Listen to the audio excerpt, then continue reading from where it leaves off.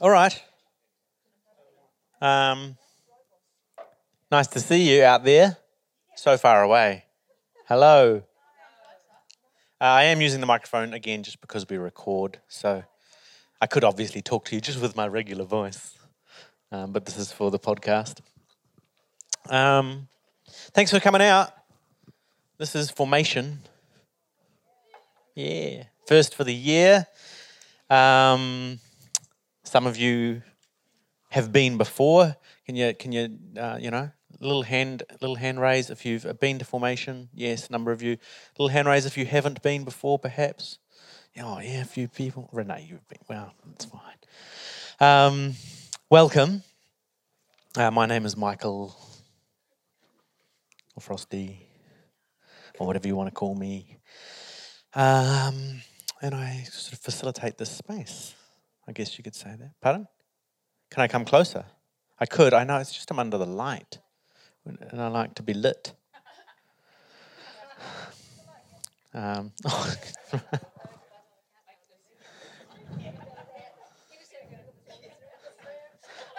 could do a... Oh, wow.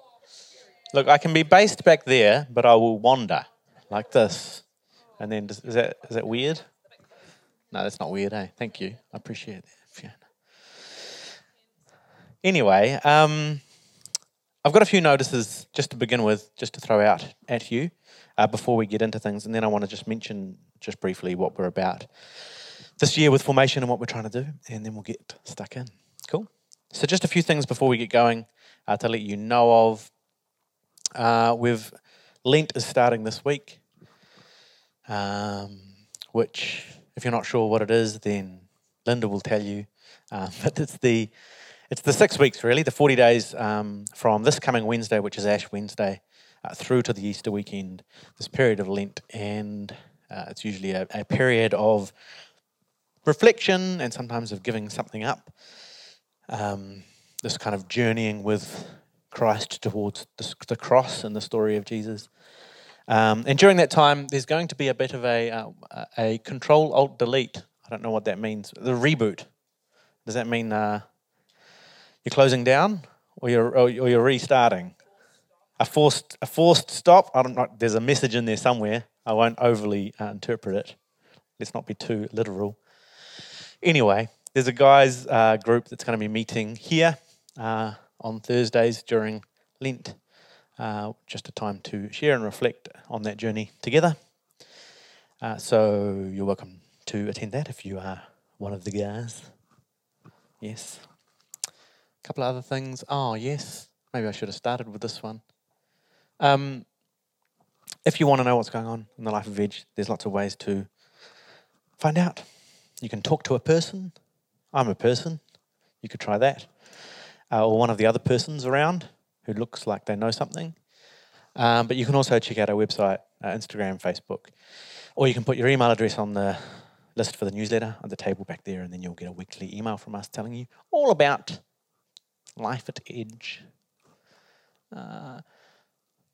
Last thing just for now is that as a church community, we're taking part in this thing that World Vision is doing coming up, which is this Matthew 25 challenge based on the text where it's around whatever you did for the least of these, you did for me, in the words of Christ.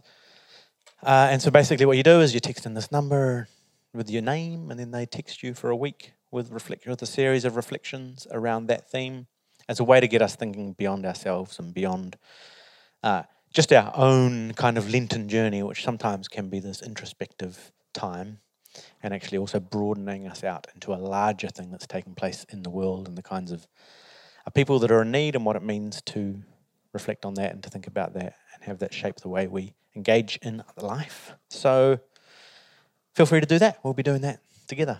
Cool? All right. Well,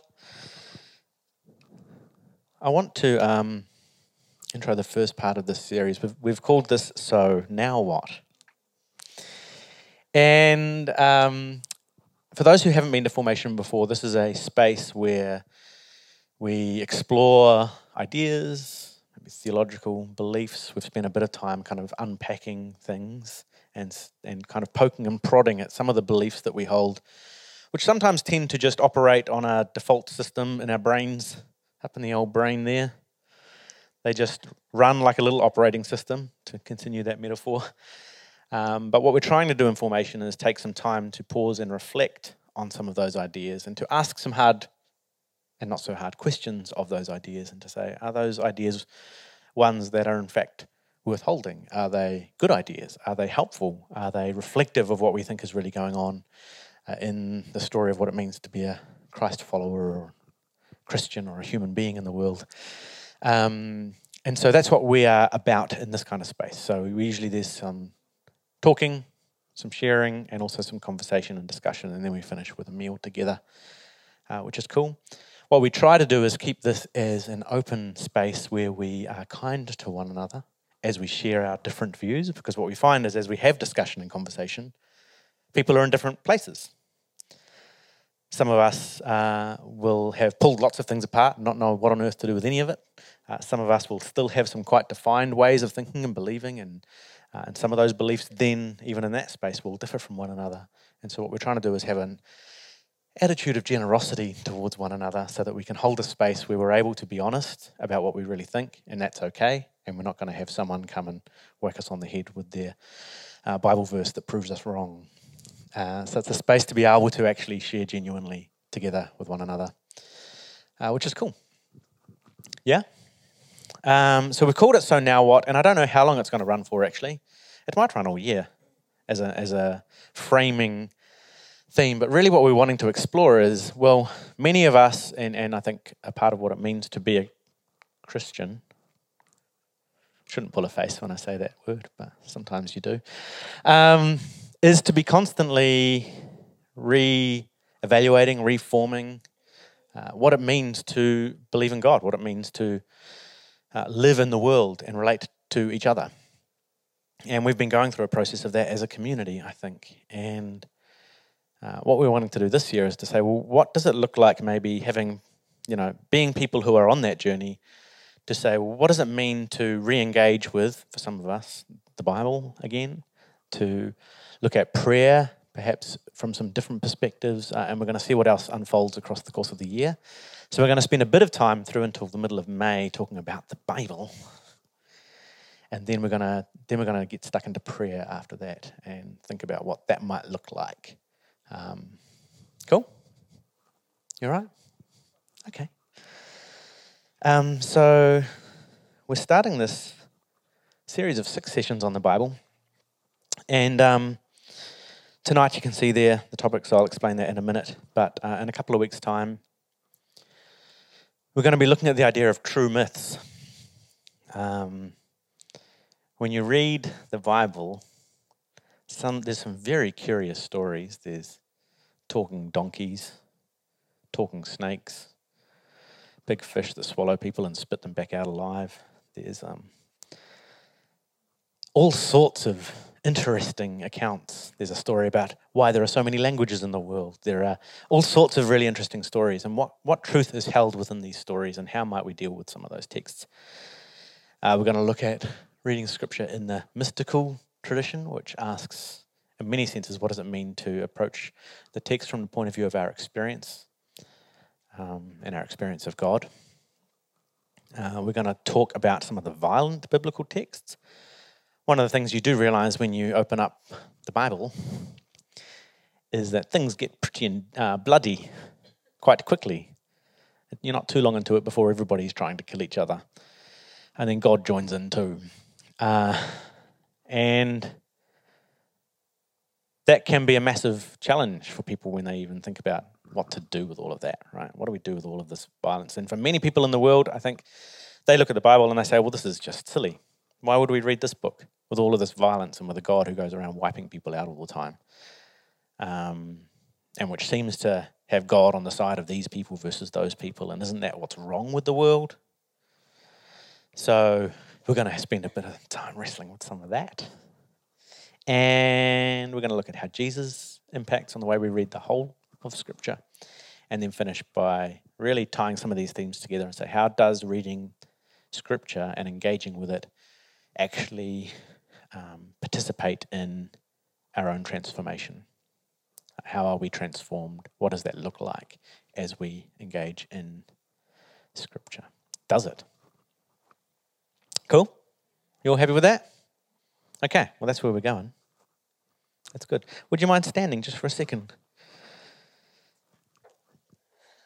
Even the Round the Bays people. It's good for the lactic acid. If you don't mind closing your eyes, you don't have to, but if you don't mind. Take a deep breath in and breath out. Breath in and out.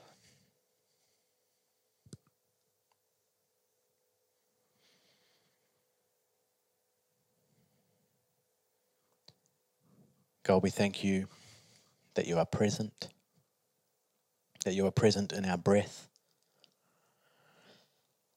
that you are present by your Spirit among us, within us, between us, beneath us.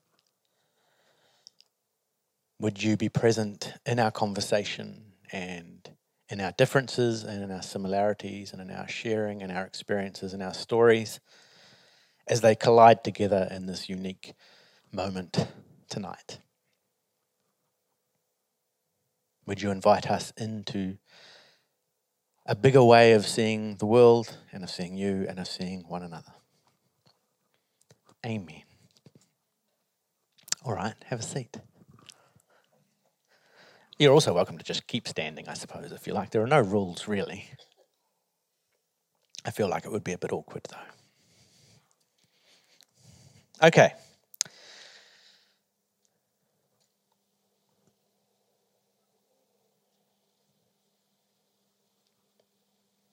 That was air conditioning turning on, eh? Was it? Yeah, it's great. Love it. So tonight, really, what I want to do is to think a little bit about what the Bible is and what that means for us when we come to read it. It's a curious thing, I think. We're going to talk about this idea of the Bible as wisdom or instruction manual, and maybe that title or that question will become a bit clearer as we go through. But we all, I think, probably have a slightly different relationship with what we call the Bible. For some of you, you might get excited when you think about the Bible. I don't know, some of you might. Clint, I think this morning, said something about being excited when he thinks, didn't you say that? I think you did. It was lovely. So that might be your instant response when you hear, oh, we're talking about the Bible. Great, I love the Bible. That might be you. For some of you, you might think you're supposed to love it, but you don't really. And I think that's probably a lot of Christians' experience. I know I'm really supposed to love this and get something amazing out of it, but sometimes I open it up and I'm like, well, that bit's quite boring or weird, and I don't know what to do with it, right? So sometimes there's that tension, and that tension has the added benefit of also you feel a bit guilty because, you're supposed to love it, but you're not sure that you really do. Some of you may have loved it in the past. You used to love it, but now you're not sure what to do with it. I remember when I just used to love just the physical Bible, and I just used to hold it close to my face, and I used to sniff it, and I'd be like, oh, my Bible, oh, I love my Bible. What a cute young man. Yes. And then sometimes life takes you on a series of twists and turns, and you're like, I used to love it, and I used to get excited about it. Now I'm like, I'm not sure about it anymore. I'd like to feel like I used to. Maybe I miss that feeling, or maybe I don't miss that feeling. I'm not sure. For some of you, you might have had actually quite negative experiences of the Bible, which might be because it's been used in particular ways that end up being quite problematic. And that's become a difficult thing. And so when you think about the Bible, your instant thought is not joy, love, and excitement, but trauma. So I'm not sure what your experience is. We're going to have a little bit of a chance to talk about some of that perhaps soon.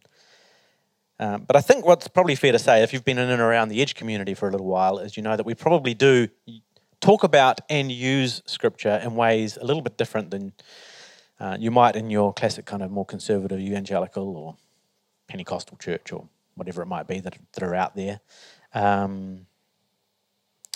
But that in itself can sometimes make you a bit unsure what to do with it. And so sometimes the Bible just sits in this weird place of like, even for those who love it, not always sure what to do with it, how to read it, what it's really on about half the time. And perhaps that's not surprising. It's set in a very, very different time and written in a different way by people very different to us. I remember when I began studying theology, so I had, as you know, for those of you who've heard my story, apologies. I won't regale you with my life experiences once more, except to say that I had grown up within the church and within quite a conservative Pentecostal evangelical framework. And then I began studying theology and eventually working towards my thesis thing. And PhD, thank you. Yes, that's what it was. And I sat in class and I had been to church in and out every week, sometimes many times a week for my whole life, you know. My parents went off to Bible college when I was just a few months old, so I've kind of been immersed in this world of hearing the Bible talked about for my whole life. And then I was sitting in this class and the lecturer begins to teach, and then I'm like, wait a second. I've heard that passage talked about lots, but not in any way that resembles what you're saying. And what you seem to be saying makes way more sense than all of the things that I had heard. I'm not saying this is your experience necessarily. This was just mine. And I was like, oh, what is that? That was both intriguing and also a bit concerning, because you're like, how can I have been in and around Christianity for so long and not actually know what this was about? And that began a journey for me, I think, of, in many respects, pulling apart and putting back together again my relationship with the Bible, in a process I think I'm always going to be then on in some kind of way. And so this began to happen repeatedly. And that's, in many respects, I think I ended up in this place where, I'm not actually sure what to do anymore. Because I've got all of these ways I've been taught, I should sit down and read my Bible and then God will speak to me. And that's cool. And so I would do that. And then I found myself in these spaces where I realized there were all sorts of different things going on and ways to read that didn't just involve opening up my Bible and stabbing my finger at a passage and going, speak to me, which is kind of the basic approach that I had for most of my early life. I remember there's a story in the Bible about the widow's mite. Has anyone ever read the story of the widow and her coin or coins? Anyone? Yes? I just want to look at it real briefly as an example of the way I got a little discombobulated. Okay, so it's in Luke 21. Laura, why don't you read this passage for us? As Jesus looked up, he saw the rich putting their gifts into the temple treasury.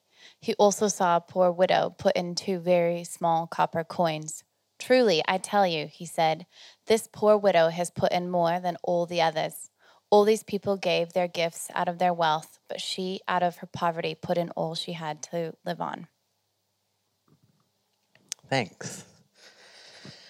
Now, I had, before I really engaged with this text in a serious way, I had heard it spoken many times in my life with great enthusiasm about giving money to the church, actually, which is a wonderful thing to do. Please do. But I had engaged with this text. I had heard it preached many times about how, and we, like the widow, should also give lots of what we have. And, you might be and we were all pretty well off. And so actually what we've got to do is like up our giving to the, massive degree so that we can be as sacrificial as this wonderful widow who was commended by Jesus for putting in her 2 copper coins even though she hardly had anything.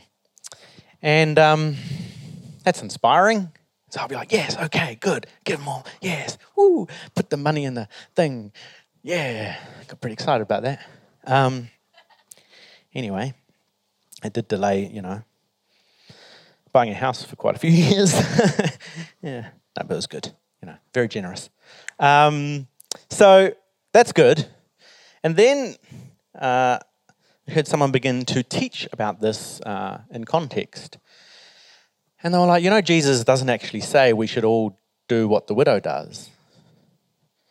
And I was like, wait. No, well, that's what it says. Yeah, it's what it says in the story, And you should be like the widow and give lots too, because that's always the kind of context I'd had it in. And they're like, no, it doesn't say that. And then we read through the passage and I realised, no, it doesn't say that we should be like the widow. What it actually says is that she's in poverty and she put in all she had to live on. And she's a widow. And in the first century, in this world, that's a tough spot to be in, because you're a woman who's typically dependent, unfortunately, in the system and the way the system works, on the man and his ability to go out and earn, because you sort of are part of the property of his household. So when the man dies and the widow is left, the widow often has very little means to make any kind of income. And so she puts in all she has to live on. Okay. And then you read the little passage before it and the little passage after it. So here's the passage before it, immediately before it. It's in the previous chapter, but but obviously we put in the chapters sort of later. But actually, this is the verses immediately before that. While all the people were listening, Jesus said to his disciples, "Beware of the teachers of the law. They like to walk around in flowing robes and love to be greeted with respect in the marketplaces and have the most important seats in the synagogues and the places of honor at banquets. They devour widows' houses and for a show make lengthy prayers. These men will be punished most severely." So Jesus is a bit intense at this moment. What's he intense about? Well, he's intense about a few things, but one of them is devouring widows' houses. They had created a system wherein they pressed and pushed people like widows into feeling so guilty that they had to give even the last little bit that they had to live on into the temple system to feed the banquets and important seats of the religious men. These widows' houses were being devoured. Now, if you read the text immediately after the story of the widow, some of his disciples were remarking about how the temple was adorned with beautiful stones and with gifts dedicated to God. But Jesus says, "As for what you see here, the time will come when not one stone will be left on another. Every one of them will be thrown down." And so what we have is this passage where Jesus says, religious system and these religious men are devouring widows' houses. Here's this widow. She's just put in everything that she has to live on, even though she's desperately poor. This temple will be torn down. That's kind of the way this story goes, right? Does that make sense? And I was like, wait, that is not a good offering talk at church for why we should all give lots of money. In fact, it's kind of been used in many respects and many times exactly the opposite of what Jesus was trying to demonstrate in this particular story, which is we must look out for these widows and ensure that that's not what the system demands of them, so that they end up out of the pressure of the system putting everything they have to live on, and so probably dying. Right? Does that make sense? Now, you don't have to necessarily agree with my interpretation just then. That's cool, because we're good like that. But for me, this kind of experience of reading the text this way and learning and being taught about what's really going on in some of these stories made me think, oh, there's so much of the Bible that I actually don't know what's really going on. I thought I knew a lot of what was going on, and really I don't know much of what's going on. And so my confidence actually in engaging with the Bible just kind of disappeared out from under me. Because in one respect, that was great for that passage. What a great idea I have for that now, but I don't have a lecturer walking around with me explaining every passage to me every time I open up the Bible. And am I going to, now I did because I went on and did study like a nerd. But for many people, they don't then go, right, well, now I'm going to read 10 books every time I want to open up a verse so that I can learn all the stuff so that then I can read it properly, right? So for a lot of people, sometimes then what do we do with the texts that we read and how do we engage in them if we don't even know really what's going on in them? So I kind of ended up in this place, and I feel like a lot of people I know are in the kind of place. Might not be you, but maybe I don't want to read it like that anymore, but I don't know how to do it like I want to, if that makes sense. I know I'd like to maybe read it differently, but I don't know what that looks like. I don't know what that means. What is that process? How do we do that? Especially for a lot of people who are trained to sit down at home and get revelation from God when they pick up the Bible. Then that becomes a lot of pressure. All right. That's some of my experience, which may or may not be similar or different to some of yours, right? But what we're hoping is that wherever you're kind of at on that spectrum and in your relationship with Scripture, that as we go through these sessions, we're going to talk about some ways of approaching Bible, of thinking about Scripture. We can't solve all of our problems with it. Can't, in 6 sessions, just make us all brilliant readers and interpreters of the text from here until the end of time. But hopefully what we can do is open up a conversation and have a discussion together about some of the ways we might find it helpful to approach Bible. Yeah?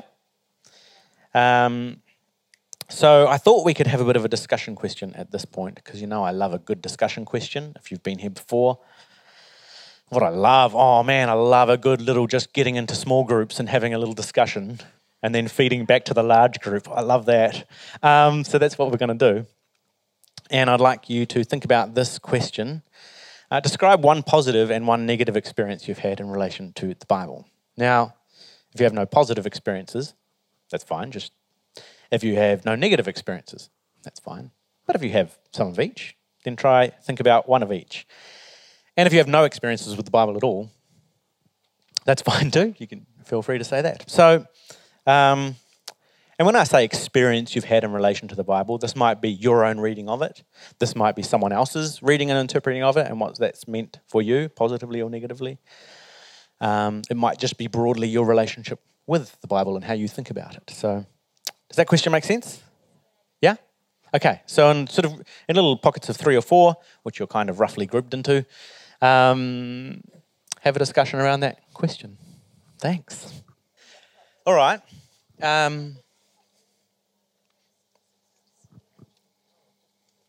Would anyone mind sharing one of those experiences with the large group? Particularly either positive or negative. Those are very polarizing words, but sometimes it's actually, for people, it's a mixture of positive and negative almost at the same time. But or some people, you look like a bunch of people who've just had great experiences with everything. But anyone happy to share a little story that came up in that conversation? Go on, Laura. So, bear in mind, I'm American. Okay, so I went to a Christian school. I had a teacher that was kind of like a small group leader thingy that I used to go to. And he was from the South, which says a lot. Anyway, that's a generalization as well, but And I was a teenager and having a tricky time at home, but I was a really fervent Christian kid and loved the Bible and really wanted to do my best to obey it. And I was difficult with my parents at the time, stepdad, blah, blah, blah. So I had been expressing that to him. And then he ends up saying, I need to have a meeting with you and your parents. And he brings his big old Bible. He had a big Bible. He's from the South. And he was like, all right, we're going to just talk about what it says about being disobedient or disrespectful to your parents. And I didn't know this is what he was going to do. And so he sat me down with my parents, called my parents in, and said, did you know the Bible says that, this is from some Old Testament scripture, that you deserve to be stoned if you're this disrespectful? And I'm like the good kid, like the kid who's like, really? And of course, I should have been sassy and been like, sit down, that is weird. But my parents were like, wow, this is so weird. And anyway, I went home and I just cried for hours. And I was like, I guess I deserve to die. I'm a bad person. The Bible says I should be stoned. It's not that time of age anymore, but what do I do? Like, I just repented for hours and like, it was just so weird. Sorry, everybody. Now you're part of my trauma. Okay. Sharing trauma is a wonderful thing. That was a negative experience? Thank you for clarifying. Yes. And I've been obedient ever since, and it's just been wonderful. Thanks, Laura. All right, anyone else want to share something? Yeah, Jason. I think for a lot of people anyway, for me, culture and the Bible is so completely mixed up that what happens is we're not seeing an unfiltered view of the Bible. We're seeing what our parents think, what churches think, and for me, the problem with the church is the church, and everything the church says over my life anyway has been shown to be pretty much the exact opposite of what I should be taking notice of. And that's a difficult thing. If you grow up in a fundamentalist kind of tradition where people basically interpret everything and their interpretations are not correct, but there's no alternative. And so what I'm interested in getting out of this is the difference between the cultural tradition and some other way into insight. Thanks, man. That's great reflection. Yeah. Yes, Josh. So for me, the most positive thing about the Bible is, I guess, the archetype of Jesus as sort of the anti-establishment, non-conforming, loving, serving the poor, all of those things. I don't think I to this day have found like a picture of someone that complex with so many things that I think are so fundamentally right. And he's also like, just to be willing to die for what you believe, I think is, without fighting back, I think is a really like amazing picture of something, technically we could all do. Who knows, if we actually would, but, and then for me, I guess what I don't like about it, the opposite would be sort of like the law and the idea that the law should be enforced, by force, and that God is into that. To me, I don't see how those two things go together when it's that law of force that killed Jesus. And then to say, oh, but then the law is good as well. It's like, so for me, there's like, I'm always trying to figure out like how to deal with those two things. Thanks, man. That's a really interesting reflection. Yeah.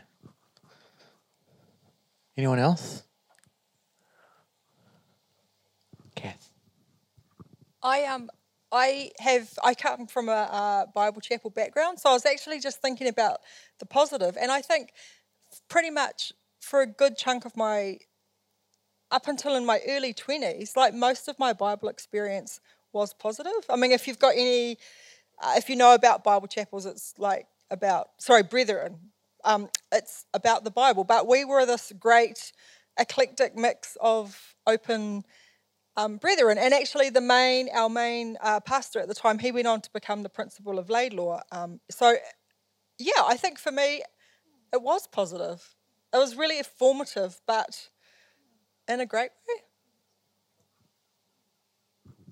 Thanks, Care. Cool. Yes, Patricia. I didn't actually get to talk about this before. I would say all of my experiences with the Bible were positive because I know that my parents used it to the best of their ability to raise us to be good kids and raised with, I guess, like a set of values that help us get through life. There's certain scriptures that I can still quote because my parents quoted them for us to learn, and I guess they were correcting us in a sense of loving us and showing us how to live, I guess, the right way, or like in a way that's good for us. So that's my only sort of connection with the Bible, through being raised that way. But negative experience was just that I've been pushed to, I guess, for like Sunday school and youth camps or youth groups, youth leaders, been pushed into learning certain sections of the Bible off by heart, or not. I sort of had the impression sometimes that I wasn't good enough because I couldn't find out where this book was in the Bible. Or like, oh, was this the Old or the New Testament? Or was it what the name of this guy? Was it this name, that name? Oh, I don't remember. I wasn't really good at that in school, and I thought I didn't come to church to be schooled again, but it did feel like that. And then I sort of came away from, I think youth events were probably pretty, I guess, a little traumatizing in that sense, because you came away with a kind of pressure on your shoulders to be able to say these kind of scriptures to non-Christians and try to convince them of the one and only way and like the truth and stuff only by quoting them the Bible. And that was a negative experience. But yeah, I like the positive one more. Yeah. Yes. Yeah. Fair point. To like the positive ones better. Thank you. It's really nice to hear each other's stories. I think one of the things that can happen sometimes in church community is that we come and go and sort of float past one another, but we all have our own story that has brought us to this point, filled with all sorts of different experiences, you know. And I think, you know, my own experiences with the Bible have been both. I have vivid memories of these moments where I feel like, man, everything has just become clear. I've read this thing or I've heard this thing, and the world has opened up to me in some kind of wonderful way, or in a more gentle, less spectacular way. And yet other times when it's been the opposite, and it's been used, whether by me or by others, to kind of squeeze and to pressurize and to lay upon a heavy kind of weight. I do remember when I was about 13, after the service, there was some leftover communion. And I was in the kitchen having a little extra juice and bread. You take all the little bits of bread and you squish them all together into a little ball, and then it's very exciting. White bread's good for that. Anyway, an elderly gentleman in the church discovered me and was outraged and said, "You have eaten the Lord's Supper in an unworthy manner, and you have brought a curse down upon yourself. You must go to the minister and plead with him that God would forgive you, lest because, anyway. That was a good one. The minister was my dad, so I was like, Dad, that's what that guy said. He's like, fortunately, he was like, don't worry about that. That's like, it's amazing how this one resource can have such a multitude and a variety of experiences for people, depending on the way it's being used, on the way people approach it, and even, you can end up in in thinking about sort of convincing people. I grew up with with sort of my mum debating. She loved a good debate with the Jehovah's Witnesses at the door, and it was kind of like a battle off with scriptures, and, I see your, John 3:3, and I raise you a Matthew 5:11, and, it was very kind of, but they got nowhere, right? It was just lobbing verses at one another. until Mum said we should call down a mirror, display from heaven, and God will prove who's correct. Anyway, lots of different experiences, good and bad. And what I don't want to assume is that everyone's got a terrible relationship with the Bible and we're going to fix it. It's more about saying, actually, we've got a variety of experiences, and for many of us, it's a mixture. But what are some ways of moving forward? Because even for some of us with positive experiences, that doesn't always mean we kind of know what to do with it either. Yeah? So that's kind of where we're heading, and what I want to talk a little bit about in the second half. If you haven't been to formation before, we do have a halftime break, just in case the intensity's gone up too many levels. Chance to breathe out and get a cup of tea or iced tea in this case. Thank you, Katarina, for providing us with iced tea and also with lollies. Wonderful. So we're going to have a little break. Before we do, just a quick mention that you can give into the life of the Edge community. And if you want to do that during the break, you can. There's those ways on the screen. EFTPOS machine up the back if you'd like to give. Because what we like to do around here is have power that comes through the old cords and makes things go. And a room to meet in and people to talk and chairs to sit on. So if you could think about how you might give into the life of the community, that'd be really cool. We're going to have a break. We'll be back after these messages, after this tea, in like 5 minutes. Cool. All right, we'll get started again. Okay, you doing all right? Well, what are you going to say? No? Kath changed spots. Yeah. Oh, that was your discussion group. I see. I thought you were just roving, which you're welcome to do. Of course you're welcome to do that. Oh, okay. Yeah.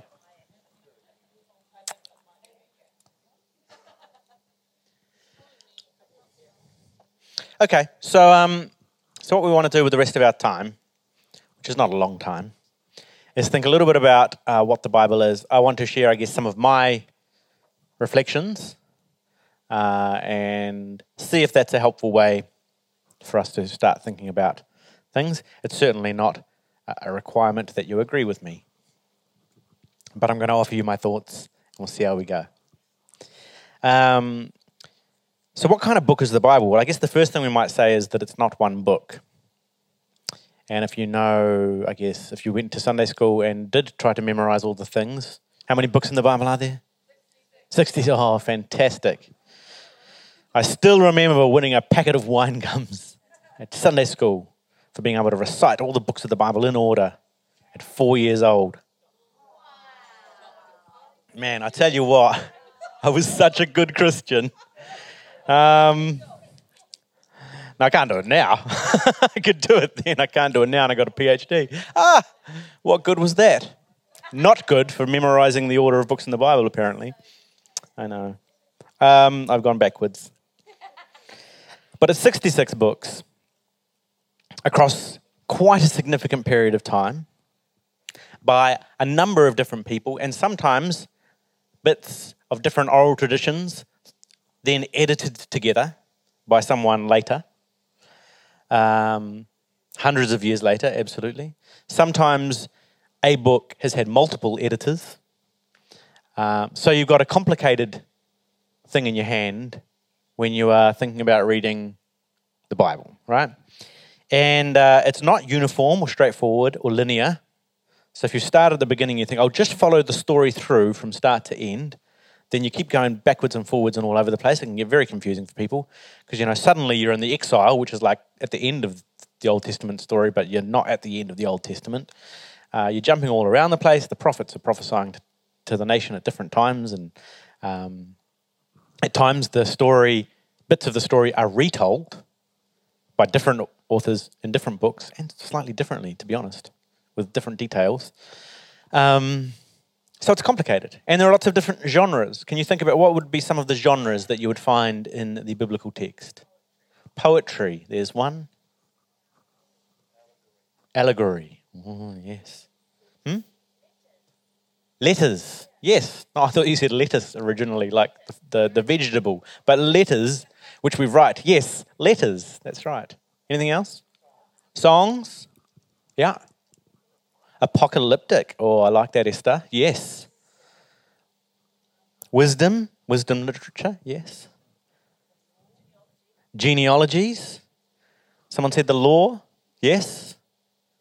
The law. Anything else? Yeah. Like the creation story, which is an interesting mixture of poetry, myth, and narrative, kind of all wound together. Narrative is another one, of course. Stories. Parables, yeah.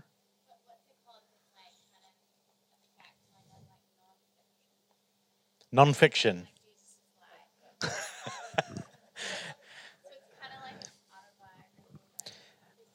There are biographies. So the Gospels, some of the Gospels are written in this kind of, not biographies as we would write them now, but biographies as they were written in the first century. Greek historiography, for example, like Luke is that, which is like a version of a biography. Prophecy, yeah. And often sometimes these things are combined, so you can have poetry, that's prophecy, that's also a song, that's apocalyptic. So that's fun. And apocalyptic text, so you have your big books, like what's a big apocalyptic book? Revelation, but also half of the book of Daniel, you'll find is that apocalyptic style, where you've got these kind of wild images, right? But it also pops up in the middle of other places as well. So suddenly Jesus breaks into a bit of the sun will be dark and the stars will fall from the sky. That's very apocalyptic language, often used in kind of resistance to empire and so on. Right. So lots of different genres of writing. So what do we do with all of that? Because there's poetry. What's poetry going to do? What's it trying to do? Those questions come up for us when we go to read the text. And one of the things, these are just a few things to bear in mind. Long period of time, in cultures vastly different from ours, yes? And even over the course of the text, vastly different from one another as well. And in multiple languages, none of which are English, and none of which are modern day languages in the form that we have them now. So that complicates how we go about thinking about even what the Bible is to begin with, right? So if we're trying to uncomplicate this, so far I'm doing a poor job. To complicate things just a bit more, but I think this is a really important point for me in my reading of the text. You can agree with this or not, but I think a lot of readers of the Bible assume that when they read the Bible, no matter where they read in it, the people in the stories and the authors of the stories all have the same idea of God in their head, right? So when you read the word God, everybody knows, we're talking about that God. And they've got a big concept of that God sitting there. And they all pretty much have the same concept of God in their head when they talk about God. It's just that God is interacting in different ways at different times, right? But when we do dig into the text, we find that that's not the case. In fact, they have different ideas of God. Their idea of God is forming over time. And in fact, sometimes they are kind of jostling and wrestling, trying to say, well, what do we think God is actually like? And so someone will be arguing for a God who loves the foreigner and wants to include them, and someone else will be arguing for the kind of God who wants to keep the foreigner out, for example. So that kind of argument's going on at times in the text, right? We even think about the fact that Judaism, Christianity, and Islam are often talked about as the three great monotheistic religions. What does that mean? Belief in one God. But the Israelites in the Old Testament don't start out actually believing in one God, because they often talk about the king above all gods, for example. And there are all sorts of things when you dive into the Hebrew text where you recognize at times, not all the time, but at times, they believe there's one God they should worship, but they do believe at times in other gods too. And over time, come to this conclusion that in fact, there is one God.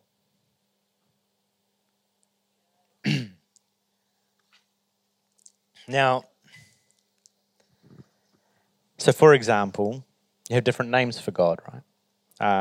And they're translated slightly differently in English. So we have Elohim, which is often translated the Most High God. We have Yahweh, although we don't really know how it's said because there were no vowels given to us in the Hebrew for that particular word, which was kind of the unique ancient Israelite name for God. There's Adonai, which is a word that means Lord. There's Jehovah, which is a word which takes the vowel sounds from Adonai and sticks them with the consonant sounds from Yahweh to make a new word. So there are all these different words for God. So you might read the Lord God, which is the Adonai Jehovah, right? Or you might read the Most High God, which is Elohim. Or you might read of the many-breasted God, which is El Shaddai. And so there are all of these different names for God that are being used within the tradition over time as well. Incidentally, the many-breasted God, when men tried to figure out what they should translate that as, they changed that to the God of the mountain, which sounds much more masculine, which is obviously very important. Anyway, so we have this forming and reforming and transforming view of God that's taking place in the text itself. Is that discombobulating or is that okay? It's all right? Or both? Discombobulating and okay at the same time. Now, the reason I say this is because I think, I said it, the title for this is Wisdom or Instruction Manual. And if you have in your head that everybody's got exactly the same ideas in the Bible, it's just that that's happening in different ways in different stories, then you're right, this is always teaching us the same consistent thing, and everybody had the same ideas, and everybody's always believed the same right things about God. And so our task is to read the Bible and learn exactly the right things to believe about God too, so that we can be the right people believing the right things. Yeah? So that's one way to go about it. But I think there's a much more interesting invitation when we read Scripture. Is that we're entering into this long, long tradition of wrestling with the idea of God and of what it means to be human in light of that, and what it means to interpret our own experience and our own reality and our own life in the light of the things that we might believe about God. The Torah gives all of these instructions, because there's a law and instruction, for example, about what all the animals to sacrifice. Then later on, Jeremiah says, the Lord God says to you, when I brought you out of Egypt, I didn't tell you to do any sacrifices. And you're like, wait, but that's just what the Torah says, right? So Jeremiah says, well, I'm going to offer you a vision of God that says that's not actually what I asked you to do.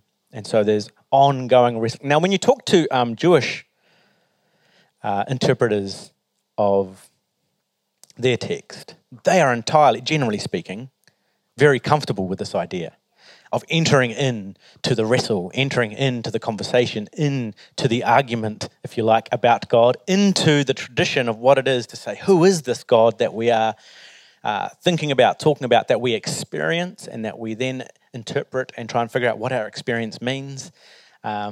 Jewish readers of the text are often very comfortable with that idea, but many of us, especially in the modern Christian world, especially, have been taught this very linear, clinical view of the text that makes us uncomfortable with the idea of entering into a long-term discussion about God, and then about what it is to live a wise and flourishing life in relation to that God and to one another. And so in that sense, my suggestion to you is that rather than picking up the Bible, opening up a passage and going, right, what are the principles here being taught to me personally right now that I can apply to my life and it's going to fix everything? What if we can read, but we can also then step back and ask, a series of questions that might invite us into the conversation. Firstly, I think it does take a little of the pressure off to immediately come up with the right answer. But it also then invites us into a much more robust conversation, actually. And so sometimes people, when they hear you talking a bit like this about the Bible, they say you're not taking the Bible seriously. But I think you're taking it much more seriously in many respects because you're willing to get down and into it, right? I was going to say down and dirty, but I don't think that's the right phrase. But maybe it is the right phrase, but I don't mean it in a bad way. I mean it in a wonderful way. We enter into this text and we wrestle with it together. Yeah? All right. And so what we have in this big book is an invitation into wisdom, into the wisdom tradition. Now, there are particular wisdom texts in the Bible as a genre, so like Proverbs or Job, for example. But also, as a whole, we can treat this as this sacred invitation into the journey of discovering what wisdom looks like in our lives, both in relation to understanding God and ourselves and one another and our place in the world. So we're invited into the process. So here's this quote from Peter Enns. Did I have the giving slide up that whole time? That was powerful. That was just subliminal. Just because I ruined my widow's mite story, so I couldn't use that. Peter Enns, who's an Old Testament scholar, says this: "No part of my faith can steer clear from wisdom questions. What is God like here and now? What do I mean when I say God? What does it mean to believe and trust in this God? I ponder these questions by taking seriously this ancient, ambiguous, and diverse Bible we have, as well as honouring my humanity, my experiences, my reasoning, when and where I was born, and I try to get all these factors to talk to each other." Now, the pain of this is that that's an ongoing conversation and process rather than, right, what I was hoping for was 3 top tips to go home, open up my Bible and be like, boom, I totally understand this, it's amazing. But I think that actually does the Bible a disservice. It's much more, it has much more to it. There's much more going on here than that. And I think this helps us to avoid a couple of things. Firstly, it helps us to avoid trying to take everything literally and as a direct instruction for my life. And that leads you in 2 directions. One, you become kind of a fundamentalist. Or 2, you become like a Richard Dawkins kind of atheist. Because I think that the fundamentalist and the Dawkins kind of atheist read the Bible quite similarly. Which is they read it very literally and say, well, this is what it says, and so that's what it means, and this is how it is. And the fundamentalist says, and that's great, and I believe it, and it's wonderful. And the Dawkins atheist says, that's ridiculous, I think that's silly. Why would anyone believe that? Right? But both of them are kind of treating the text similarly, even if they have fundamentally different beliefs about its validity. Yeah? But I think both of those readings can be problematic. So instead, I think what we can do is recognize that the kinds of things the authors of Scripture are wrestling with are in so many respects the same things we wrestle with now. So even though there's this big gap in time and culture and distance and language, when we look at the stories and the way they unfold, there's like we are the same creatures, right? Human beings are the same thing. Now we're sitting here with electricity and iced tea and very civilized conversation, and iPhones and whatever we've got, right? That make us feel like we're very, very different.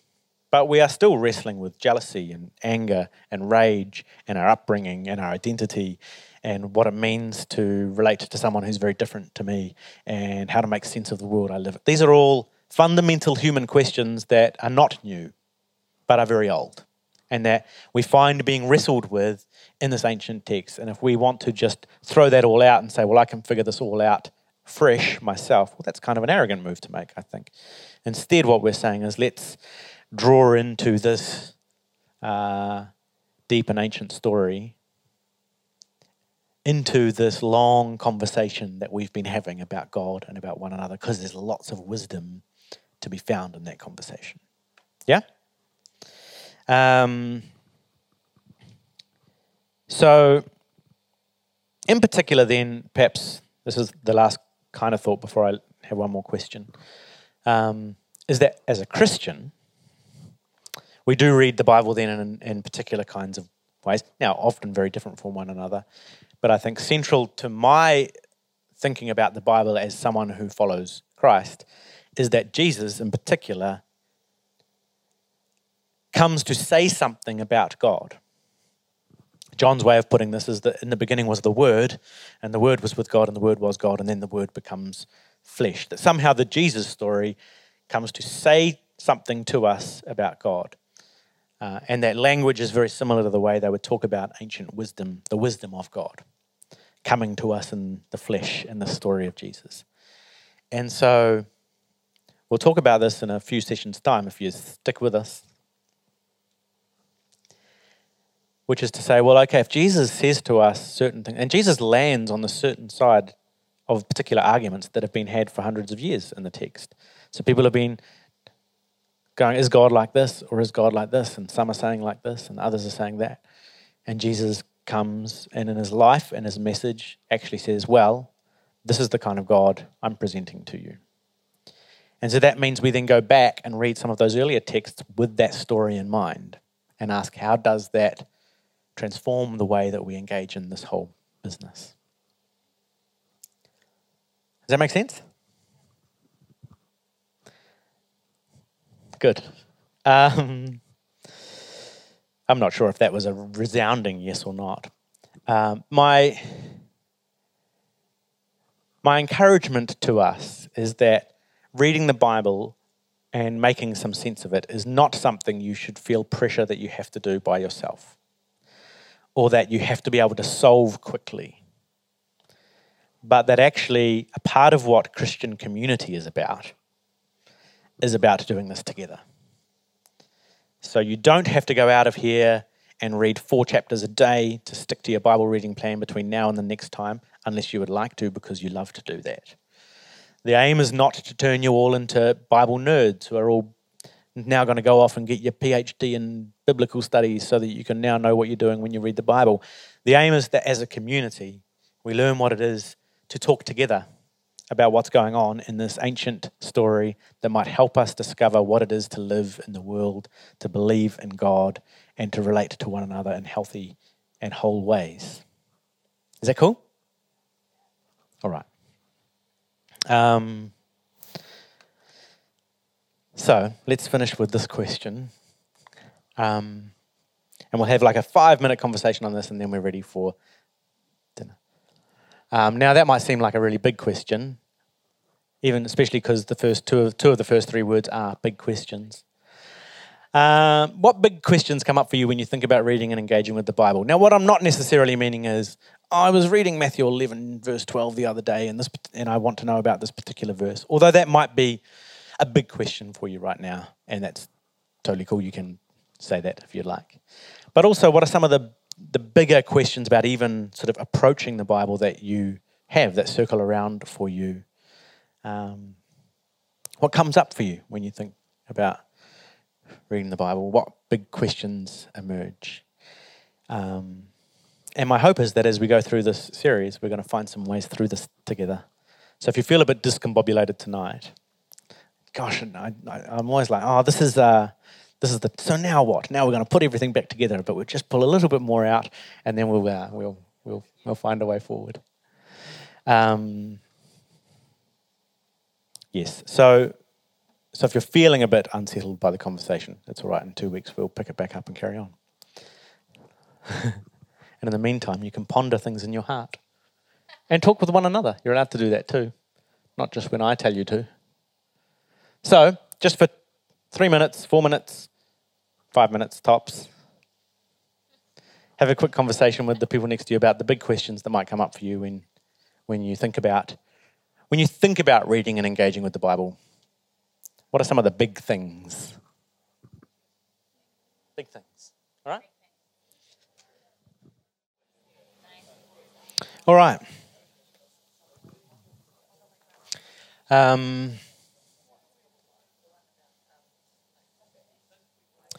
good conversation, hopefully. What I would love is if you do come back in a couple of weeks' time for the next installment, that you think a little bit more about that question, and maybe you're happy to bring some of those questions along. We might even get people to write them down. That might be an idea. Because I'd be really curious and interested to know what kind of questions do come out. But does anyone want to just share any particular big one that jumped out at them while they were having that conversation? Yeah. My big question is, why should I read the Bible if I'm going to interpret it wrong anyway?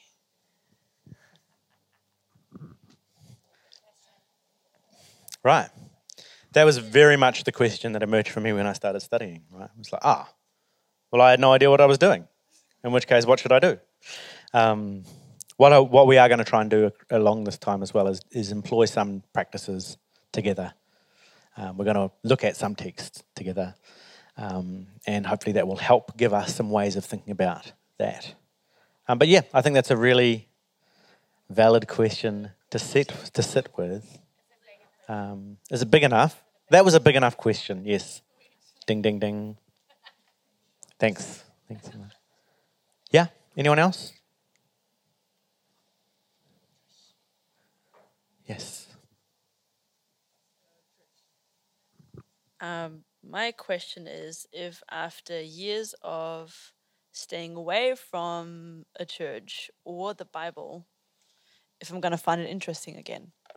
Because I feel like maybe I've already gone through so many stories and there's like an old filter that's still in place in my brain, blocking any kind of openness towards it.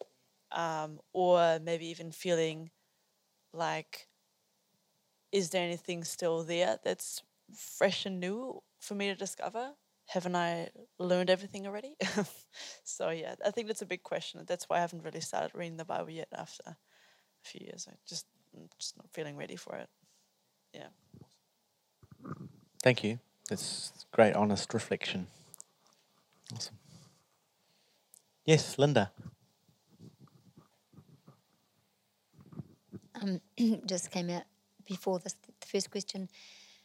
I think that for me, it's about having a relationship with the Bible, and so I realised that over time I have been in love with the Bible, and I've broken up with the Bible, and I've picked it up again, but it's always been a new one with a new cover or a new version or a nice smell, a bit like you.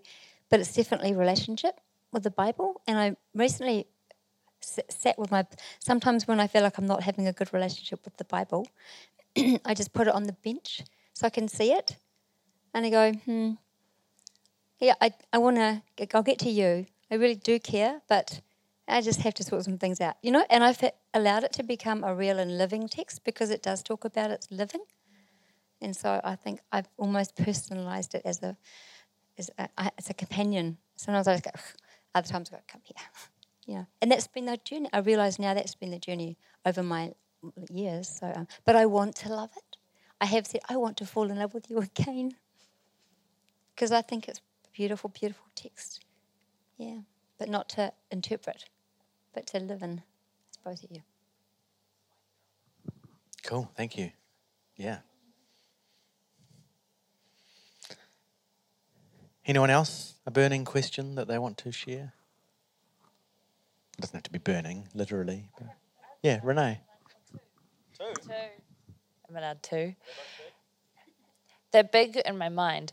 One of them was, but I don't even know how big they really are. One was, as you go away, rethink about how you think about the Bible, and then come back to those stories. Do they take on a new shape and meaning? And I'm assuming, of course, and I feel yes. But how does that happen? That you can relook at something and it's completely transformed, but the words haven't changed at all. I was almost like, has that been your experience? And the other question was, is there space for like the oral tradition? Like, it was oral until the printing press came not that long ago. And I've thought at times when I have gone to a talk where people that have an oral tradition normally speak in such a way that was quite repetitive and helpful for I was like, I don't actually enjoy reading. I've never enjoyed it. I've never read the Bible very much. I find it tedious in general, and I way prefer to talk something out. I would rather not write you the question. I'd rather say it to you because it's easier, And I thought, I don't even know what this question is, but it's kind of like is there space for the oral tradition that has been the way that these stories have been passed right up until not very long ago, in a sense? Yeah. I think I'll come to you in a second. Both of you, hands shot up. Yes. That's great question. And I think one of the curious things about our relationship with the Bible now, which is this very kind of, for many people, this feeling that I should be able to sit down with it and get all of this stuff from it, which may be your experience, but is only a relatively recent way of engaging with the Bible. For most of its history, both the Old Testament and the New Testament, we're not sitting in the laps and homes of every Christian person. Now, I'm not saying it's a bad thing that they do, but one of the implications of the fact that they do is that people then feel this individual pressure to be able to read it and make sense of it by themselves. Yeah, absolutely. And many people, when they come into the Christian faith, the first thing they're told is, well, read your Bible and pray every day. And you sit down, okay, all right, this is new. All right. And then they slit the bull's throat and put it on. Oh, gosh, that's gotten pretty intense pretty quick. A lot of blood. Or try and read the Bible through, from start to finish and get stuck either in Leviticus or Numbers or something somewhere, or the dimensions of the ark, which seem to go on for I don't know how many chapters. And I'd always run into trouble, But yeah, that idea that they are oral traditions and were passed down in that kind of way, and then collected together in a written form, and still then held really by a few people who could then continue to teach those traditions. Look, it's not a bad thing that we all have access to it, but it does have implications for our relationship with it and how we think about it. And I think that's a great reflection and question. Yes, we'll come to you guys and then we'll wrap up. Who goes first? I've got a hard question. How can you, or for me, how can I read and engage the Bible so that I can relate to people that I used to be like? Oh, okay, mine follows on from that. My question is similar. How can I effectively read the Bible and study the Bible in community? Because, we understand that it's not just this community, but it's a community of thousands of years of reading the Bible, and there's so much so much wonderful wisdom and commentaries and so forth that we can't ignore. In fact, we enjoy.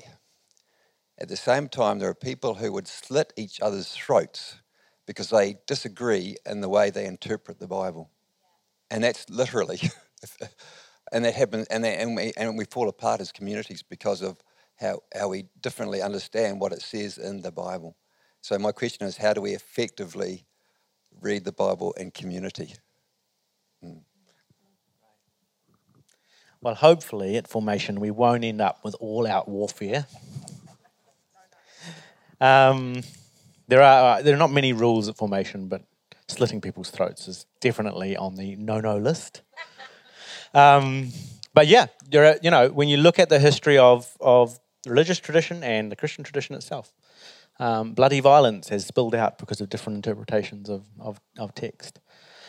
And so what does it mean to be able to, as a community, and this is part of why I think what we're trying to do in Formation and what I said at the beginning was, how can we have generosity and kindness toward one another as a fundamental kind of starting point in this conversation, so that we can work out what it does mean. And I think one of the other challenges in community is, what does it look like when we live busy urban lives where none of us actually live next door to each other, I don't think. We see each other not very often, especially in an actual sit down and let's have a conversation type of moment. So how do you do that together in the kind of modern world that we live in as well? And yes, and how do we do so in ways that don't lead us to warring over our various interpretations? I think those are great questions. All right. Yes, Katerina. Oh, okay. Last word. And I actually almost want to cry. How happy I am this evening to be sitting with a bunch of people like we are. You know, out of all the things that can happen at the beginning of the year, you have to do this again and that again and that again. And I have to admit, I thought, okay, formation again, third year, but, like Frosty, blah, blah, blah. I'm committed. And to arrive here and have the opportunity to even ask these questions and have someone with such skill to hold the space and be with people who are so honest and heartfelt, even though we don't see each other a lot, because even though we have completely different backgrounds and walks of life, I'm enormously happy and excited and humbled. How lucky we are. Thank you so much. Not, everyone. That's a good way to finish. Well, that's a part of what we hope for the space. I am convinced. I said that was a good way to finish. Now I'm going to say something else. But I do feel like this kind of community should be an honest one. And I feel like sometimes religious structures are very good at stopping us from being honest with each other about our doubts, our fears, our insecurities, our worries, our anxieties, our hopes and joys and faith. But what we're hoping to open up is a space where we can actually say, you know what, I don't even know what to do with that. Or I don't even know if I believe that. Or I believe that wholeheartedly, and for us to be able to hold that together with one another and listen to each other and hear each other's stories and find God present in the midst of that. And when we do that, we are actually participating in the tradition of Scripture itself. And so that's what we're trying to do. Thank you. Let me say a prayer and then we're going to have some dinner. Cool? Oh, why don't you stand up? Yeah.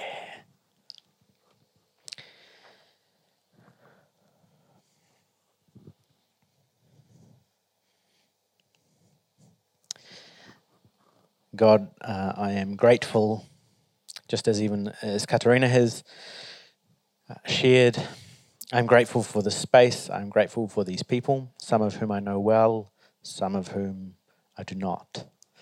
And yet we find ourselves here in the same space, in a sacred space, thinking about you, all thinking different things, believing slightly different things, and yet sitting and standing and talking together about you and about life and trying to figure this out.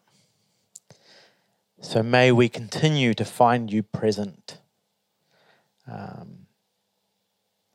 among us as we gather and also with us as we go into the different stories and alleyways and wanderings in all of the different directions we go during the course of the week. May we find you present with us on the road and also present among us as we come together and gather and our stories collide again. May somehow, even in the unknowing and the knowing, would we be finding ourselves transformed. Amen.